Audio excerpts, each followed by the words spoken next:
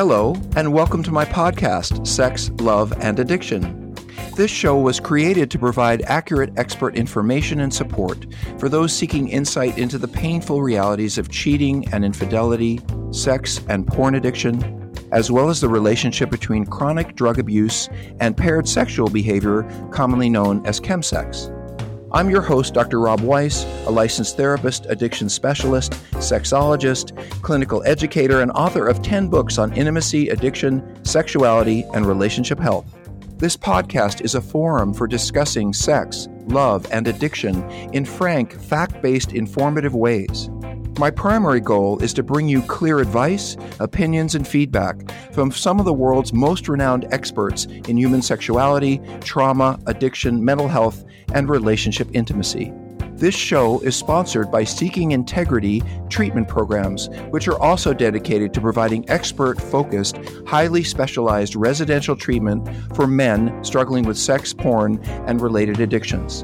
You can learn more about Seeking Integrity and my work there at www.seekingintegrity.com. Now let's get started.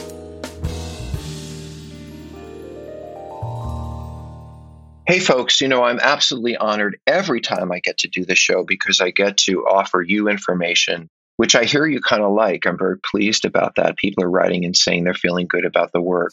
And also I get to bring people to you that I honor, that I respect, and who I think are really making a difference, who you can reach out to and find information about books and things that they do that could be helpful to you and your spouse. So I am talking to one of these people right now, and his name is Dr. Eddie Caparucci. Good morning or good day to you, Dr. Caparucci. Dr. Rob, it's so wonderful to talk to you. I always enjoy our conversation. We just don't get a chance to talk enough, though. Well, we will make that happen, now that we can travel a little bit more freely. Let me tell you a little bit about Dr. Caparucci before, and only a little bit. I'm going to ask him to talk about himself. But he's a licensed therapist. He's certified in the treatment of sex and porn addiction. He and his wife, Terry, and she's a blessing, I have to say, have a private practice working with men struggling with sex and porn addictions, really intimacy disorders, as well as their wives who are dealing with betrayal. He administers multiple websites for sex addiction recovery and porn addiction recovery, and I'm going to let him talk to that. He writes a lot of blogs. He has books out there. I mean, he's like one of those people who has dedicated himself to healing. First, he had to start with himself, and then he got to the rest of us. So welcome, Dr. Caparucci. Thank you again, and please call me Eddie. So, Eddie, why do you think I invited you here? What is it about what you do that made me think, I want to have a conversation with this guy? Now I'm put you on the spot, your ego on the spot. Well, I think what appeals to most people about my work is that I'm looking at both sides of the issue. I'm looking at couples versus just those who have betrayed. I think also the approach that I take from the idea that trauma, which I believe is a major player in all of this, because I do agree with you. We are talking about intimacy disorders here. This is not about sex. It never has been about sex, but yet that's the way sometimes has been portrayed for people. So I think it's just the approach that I take in trying to not just deal with the problematic sexual behaviors people have, but with the overall individual as well as the overall couple. So that's a great question. And by the way, you've written books, you do counseling. There's all kinds of stuff I'm going to ask him about, but I wanted to get into the meat of the question. And I know that there's a lot of different things we can talk about. Well, one of the things that comes up for me so often in doing treatment is, at Seeking Integrity and the work that I do, I'm often involved with the beginning stages, getting people sober, going through the crisis, getting them on the right road. I think, that is really my job. And then I hand them to people like you. And I say, here, Dr. Caparucci, help these people move forward in their lives. But you've talked about struggles that people have to move beyond just simple sobriety and actually get into the intimacy part that seems to be missing, and this respect in a coupleship that certainly is missing, at least from the perspective of the addict. How do you begin to deal with those pieces and put them together for the couple? First and foremost, what I do is I make sure that the men who have betrayed, and I know women do this also, so forgive me because I work exclusively with men, so therefore I may lean more to talking about men, is that I need men to understand that they have another issue here. Okay? They are emotionally undeveloped. It's not, and that is part of what has driven them to their addictive behavior. But Dr. Rob, I look at three different things. I look at one, unresolved childhood pain point. Two, our inability to sit with emotional discomfort. And three, the sense that we are emotionally undeveloped. And I put all of those together. And what do I get? I get very frightened, scared people who can't sit with pain, who found the coping mechanism of escaping. I was thinking of a term that we use in recovery called king baby. And I think it's this idea that I know everything, I'm running the world, I'm in charge, nobody really gets it like I do. And then all of a sudden, you realize what a mess you are.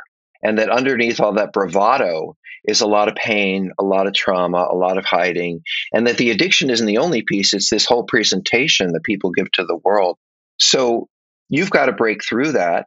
And you also have to help a spouse understand that these are not bad people, they're broken people. So how do you help, especially with an angry spouse, make that transition without them saying, oh, you're just trying to make excuses for them? There I go with the question, why? Why do I think, feel, and act the way I do?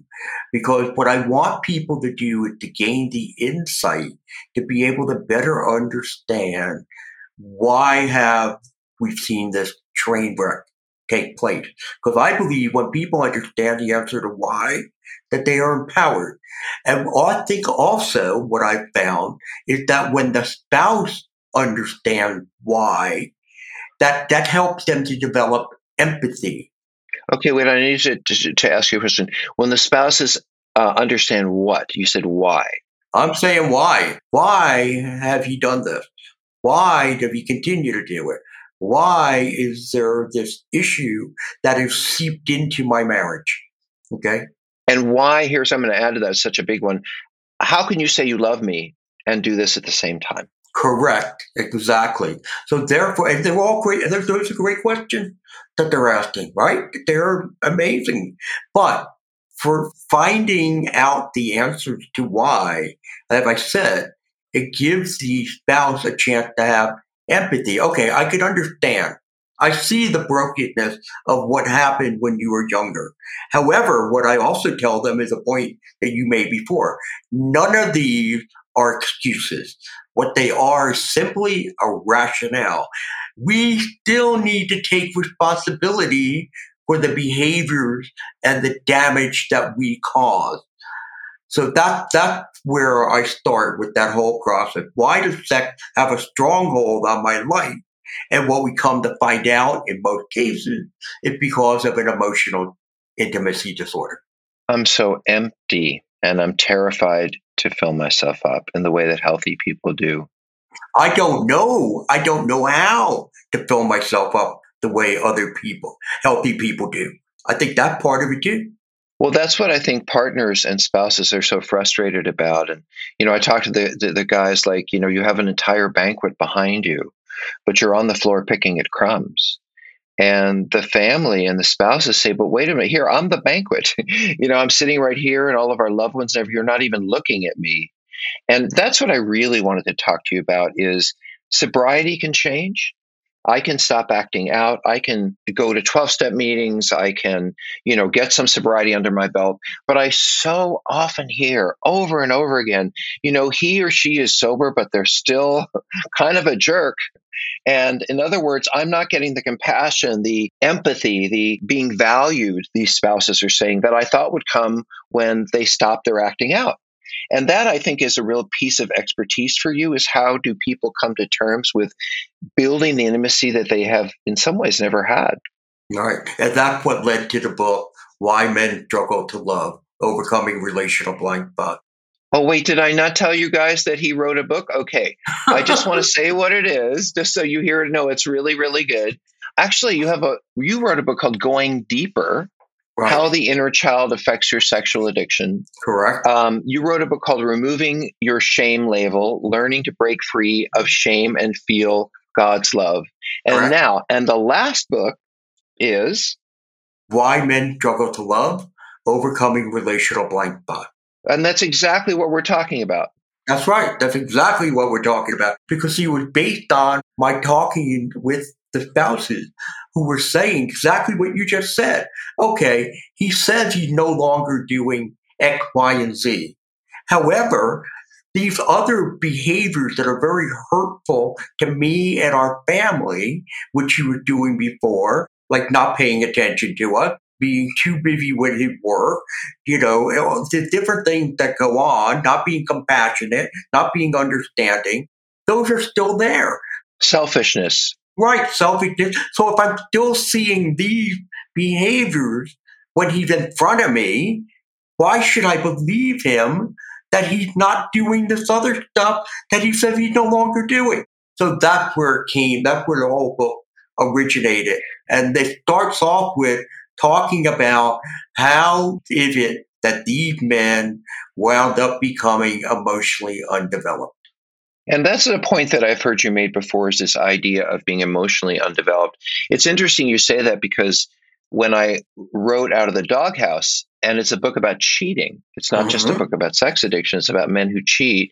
And one of the things that I wrote about is, what do you call a man who cheats? A sex addict can say, well, we have pathology, we have illness. But do you call someone who cheats ill? And what I call them is immature. That they don't understand the meaning of what they have or how to keep their mind in the relationship rather than running off by themselves. So what do you see as being emotionally undeveloped? What I see is we go back to in our early stages of childhood development. There are certain things that we're supposed to be walked through, that we're supposed to be guided through, that we're supposed to be taught by parents or caregivers that will help us to learn how to emotionally connect and bond. For example, one of them, trust. I learned how to trust. How do I learn to trust? Well, a child learns to trust when he can wander away from a parent, but then look back and know the parent is still there. That's trust. We're supposed to learn how to emotionally regulate. Okay, children have all these emotions that are coming at them, and they don't have words for them. They don't know how to deal with those. And parents are supposed to put the word to it, but also instruct on how to deal with all of them. And also to demonstrate that. Yes. I know I grew up in a family where if I got upset, my mom got more upset. So what was the point in asking for help when I was only going to have to do caregiving anyway? Absolutely. So I learned not to ask for help, not to reach out, because it was going to end up I wasn't going to get it, and that hurts. So I think that's part of what you're talking about, right? That's exactly what I'm talking about. We move on to empathy. Okay, learning, to be able to understand how someone else is feeling, what they're going through. Attunement, another one. But I think one of the most important elements that we're supposed to learn in that stage, which people who deal with addiction do not know, is how do I sit with emotional discomfort or distress? Because if I can't do that, think about it as a kid, right? Let's say perhaps, I'll give you a quick example. You were playing with one of your friends and he broke your Nerf gun. And you go home to your dad because you're upset and you say, Dad, Bobby broke my Nerf gun. I'm really upset. And Dad, instead of comforting you, trying to reassure you, look, those things happen, instead you get, what did I tell you about lending your kid to somebody else, your toys to someone else? What the hell is wrong with you? Do you know how much money that gun cost me? You are a friggin' idiot. You never get anything right that I tell you to do. Go to your room. You disgust me. And now the kid goes to his room, not just the pain of the gun, the toy being broken, but also the pain that my father's disappointed in me. And this is all my fault. So what does this kid do with this thing? Well, he doesn't have a lot of worldly experiences. And he also is more emotionally based in his thinking than cognitively based. So he comes up with the one solution. It's an amazing solution for a child. I won't think about it. And how did he do that? He distracts himself. too much food, Fantasy. too much television, all of that. Exactly. And now he takes that same coping mechanism into his teen year and his adult year. And now we have people, what I call runners. We run from the pain. And how do we run to the pain? To whatever it is that comforts us. And if I stumble across porn or sex at an early age, and I find, oh my God, this is the mother of all distractions, now I'm set up for life to just be dealing with this type of problem. Hey there. I sure hope you're enjoying this Sex, Love, and Addiction podcast. Before we continue, I'd like to remind you that if you or someone you know or love needs treatment for sex addiction, porn addiction, or co-occurring drug problems, Seeking Integrity can help. For more information, please visit our website at www.seekingintegrity.com. That's seekingintegrity.com. Or call us at 747-234-4325.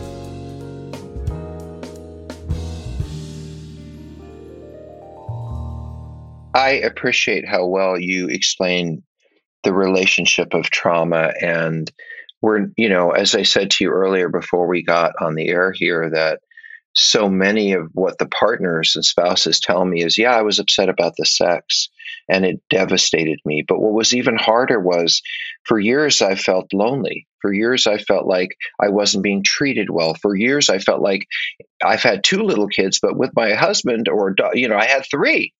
And so, I think that stopping the addiction doesn't necessarily address all those pieces, but therapy doesn't either. I've spent a whole bunch of time in therapy, and I can tell you every way that I'm a jerk. I can tell you all the ways, but learning how to be different is more of a commitment. And this is a great question for you. How do you get somebody? Some of the addicts I know can be a little stubborn. How do you get someone to go from, it's not my fault, yes, I have this problem, but work is the problem, my wife's or my boyfriend, whatever it is. How do you get from there to, I have a deficit, I am emotionally underdeveloped? How do you have them move to that space without getting angry or defensive? Or how do you do that? Well, you know what? Maybe I'm just lucky, but because the one thing that I have with these guys, and first and foremost, the one thing I do say to all of them is the big problem we have is that you're emotionally immature. And I have never had a single man who said to me, "Are you out of your mind? Or how could you dare talk to me that way?" They've all said, "I agree. I agree with that." For me, in getting that man to move, it becomes the idea of, what do you want in your life and what do you want for your legacy? Are you going to stop thinking short term and you're going to start thinking long term? What do you want for your boys, your daughters? What do you want them to be able to experience when they grow up? And if through that, and also the idea of, do you want to continue with the pain that you've been causing your wife and your family and others? And I get them to that place where they then say, yeah, you know what? You're absolutely right. I want something different. Because what you've been going through, the craziness, because I know I've lived through the craziness, you've lived through the craziness, Dr. Rob, and you reach a point when it's like, I'm disgusted. I'm so disgusted with myself and who I am. And I don't even want to be involved in it, but I don't know how to quit. So therefore, I'm like, I'm here to help you. We use the term sick and tired of being sick and tired. And I think that's what you're saying. Yeah. But I wrote down a couple of questions for you about all of this. So I want to be a spouse. Well, let me go back to the one that's most immediate, which is about single people. Now, I know, like you do, that if I'm working with someone who has kids, by the way, this is a therapy secret, so pretend you didn't hear this if you're listening. But, one of the fastest ways that I can get to a man's heart is not by talking to him about his or her spouse or about their spouse, whatever the gender, because they're so tired of hearing it. Oh, they've said this and I'm so tired, and they're always nagging and complaining. So I don't get anywhere with that. But when I say, I'm worried about your kids, and I'm worried about what they're learning from you and watching you and experience and what do you want for them, then I'm able to reach kind of what you would call the inner child, because it is a reflection of their own children. And I do think that's one of the ways in. But what do we do, very briefly? I just wanted to, with people who don't have kids, with people who maybe aren't in a relationship, they're single and they come in and they have a porn problem, but they've never really developed intimacy. What motivates those? How do you motivate those people? Well, let me say that there are many people who come in, they have the problem, they're already motivated for whatever reason. But for those who are not motivated, who are coming in, let's say their girlfriend bringing them in, they don't have that, you said, the family or anything like that. For those who are not motivated, then it becomes the idea of, okay, so let's talk about what is the benefit that it's bringing into your life, okay? What are the negatives that it may be bringing into your life? Which ones outweigh the other? Okay. So therefore, again, we're trying to go back into using, emotional, motivative interviewing to see if we can try to get people to think differently about the current circumstances, to be able to look at it from a different point of view than they're currently looking at it right now. And in some cases, it doesn't work. You know that. I know that. And the people, they like, now I'm not doing it. And they're gone. What you said just now, I think, is really essential, which is the word motivation. And I say this to every client and every family member I've ever met. I have most of the tools to help you heal. I know most of, and if you're willing to take them on and commit to them, man, your life's going to get better. I have a lot of hope for you. But the one thing I can't create is the desire to change, the desire to get well, the motivation, because it's such a large commitment. And you're right. I think one of the saddest and most difficult things about our work is that it takes the threat of loss and the threat of losing the things that are important to me to get people to, say, wow, that's important. I never paid attention. I just thought it would always be there. But now I realize I could lose it and I'm going to get to work. But I want to play devil's advocate with you for just a second, okay? And then we're going to get into the book. I want to talk about the steps that people can take, the things they need to look at. You are going to be here for a little while. But I'm going to be a spouse for a second. I'm going to be a partner, okay? And I just listened to this bunch of the podcast. And I heard you, and this is what I heard, because this is where I'm at. I'm angry, and this is the way I heard it. Okay, another person who's blaming his childhood. Another person who says, oh, well, it's all in his past and that, it's his parents' fault or he didn't leave. I don't care. What I care about is our family has been ruined. I've been ruined. And you're asking me now to have compassion for things that happened to him or her 35 years ago? How about the compassion for me in our lives? So I'm sure that you get this message from various spouses. How do you respond to that when you're trying to build their empathy? I have tremendous compassion, and my heart breaks for what you've gone through. I wish that you'd never were put in this position. And frankly, you know what? You never had a chance, because I could trade you out with any other woman in the world and he would have done the same thing. But what we're trying to do here right now is, again, I'm not trying to make excuses, but I need to get to the root of the problem. Because if I'm just going to try to use behavioral method to get him to fix this, we're just kicking the can down the road. So what I'm trying to do is understand, again, what is at the core. And that's why we're going to go deeper to understand those points. Now, that being said, okay, he ultimately is going to have to be responsible for his behavior moving forward. There is no more hurting you along the way. All I need you right now is to put some trust in me and in my process and what I do, because I'm telling you that, you know what, although he's my client, my allegiance lies with you, because I will never hand him back and say, hey, let's start reconciling until I tell you yes, and I see, and I say his risk of acting out, I believe, is low. That's what I would tell them. That's what I do tell them. And I do think you're right by helping people see that you're not making excuses, that you're saying, I want you to have empathy, but this will happen to you and you get to have your feelings about it. Is the road And I know that it's hard to have compassion at the beginning because all you're feeling is your own hurt. And I think that's why addicts need compassion from other people, from the folks in my 12-step program, from the folks in my therapy groups. Those are the people who can have compassion for me when my spouse does not. One of the things I really admire you, and I'm going to call you Dr. Eddie, you call me Dr. Rob, is this idea of emotional underdevelopment. And I would imagine there are stages, there are signs, there are symptoms, there's a list of things that you could give us that would help us understand and identify what needs to be worked on. Do you have some thoughts about that? Yeah, absolutely. I mean, if you go back to what I was saying earlier, those early stages of childhood development. So now we don't get those, okay? So I don't know how to emotionally engage and bond. I get older, and as I get older, and I don't know what emotional intimacy really is, I don't have a very high emotional IQ. So what I'm most likely going to do, especially if I stumbled across pornography, is I am going to mistaken emotional intimacy for physical intimacy. I want to stop there because most people think, when I use the word intimacy, until they've really worked on this, they think sex. Intimacy means sex. It means lying in a bed and having sex. That means we're being intimate. That's not what you're talking about, right? No, it's not what I'm talking about at all.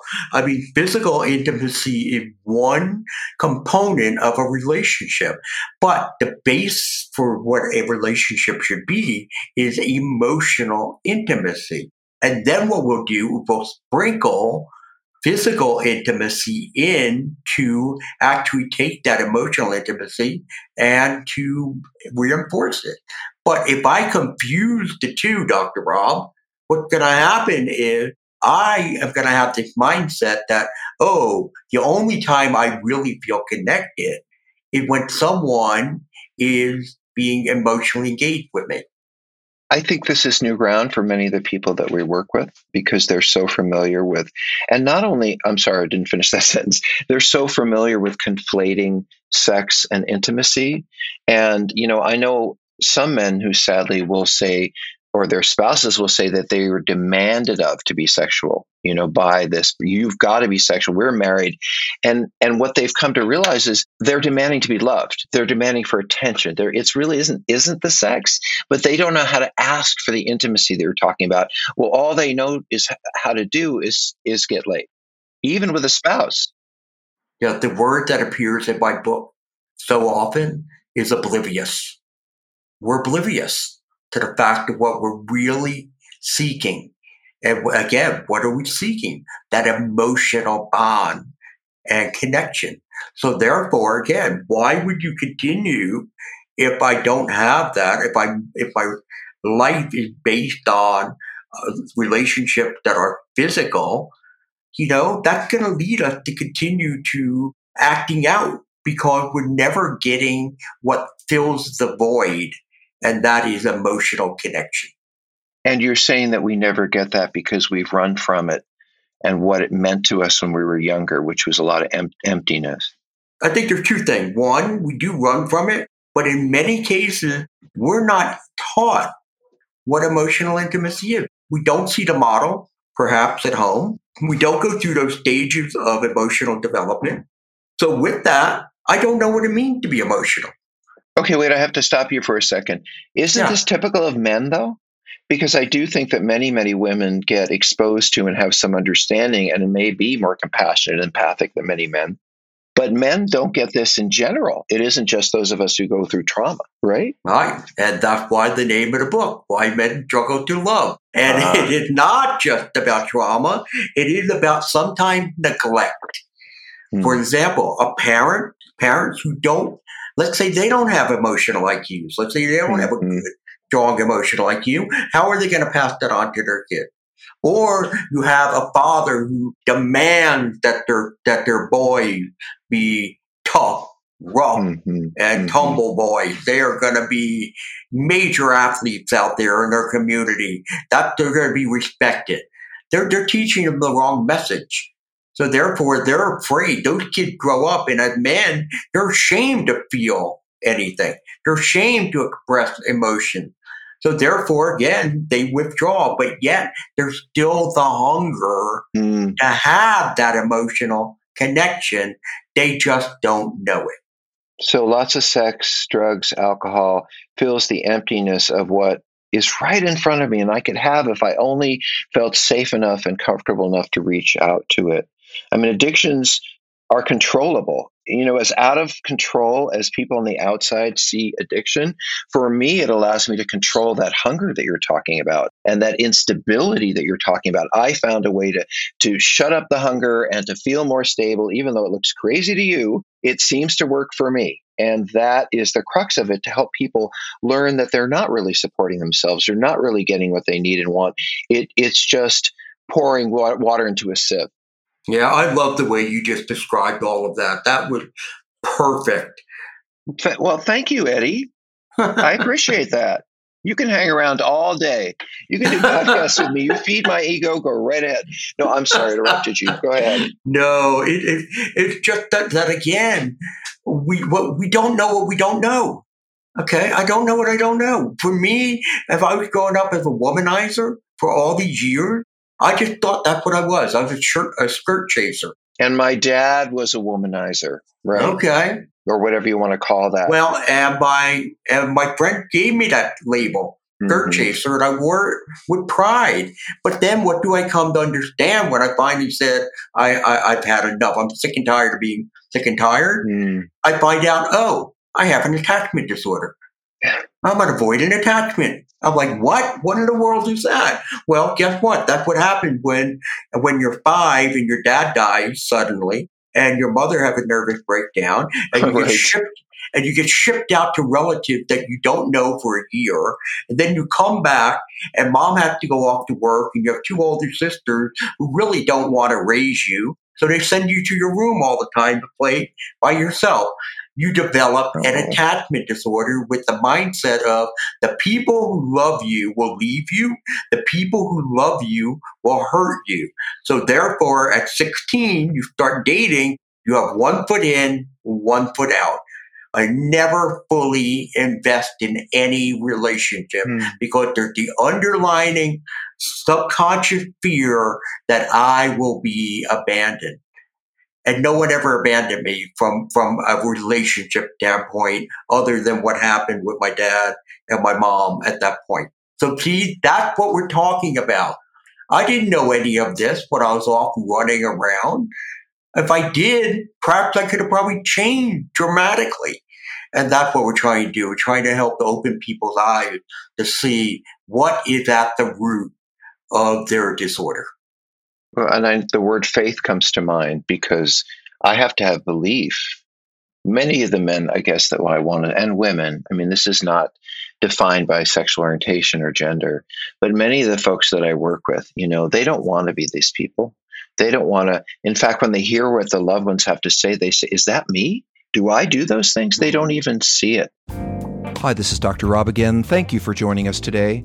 If this show has inspired you to seek further information for yourself or someone you love, I encourage you to visit our treatment center website, which is www.seekingintegrity.com. There you'll find some useful information about the residential treatment we provide, which I think is some of the best, most useful, short-term, effective intensive care you can find for sexual addiction and compulsivity, as well as combined drug, sex, or chemsex problems. On seekingintegrity.com, you can find some useful advice and direction for healing. And don't forget, if you want to write me about this podcast or reach any of my guests, please write me at rob@seekingintegrity.com. I really look forward to our next time together. Take good care.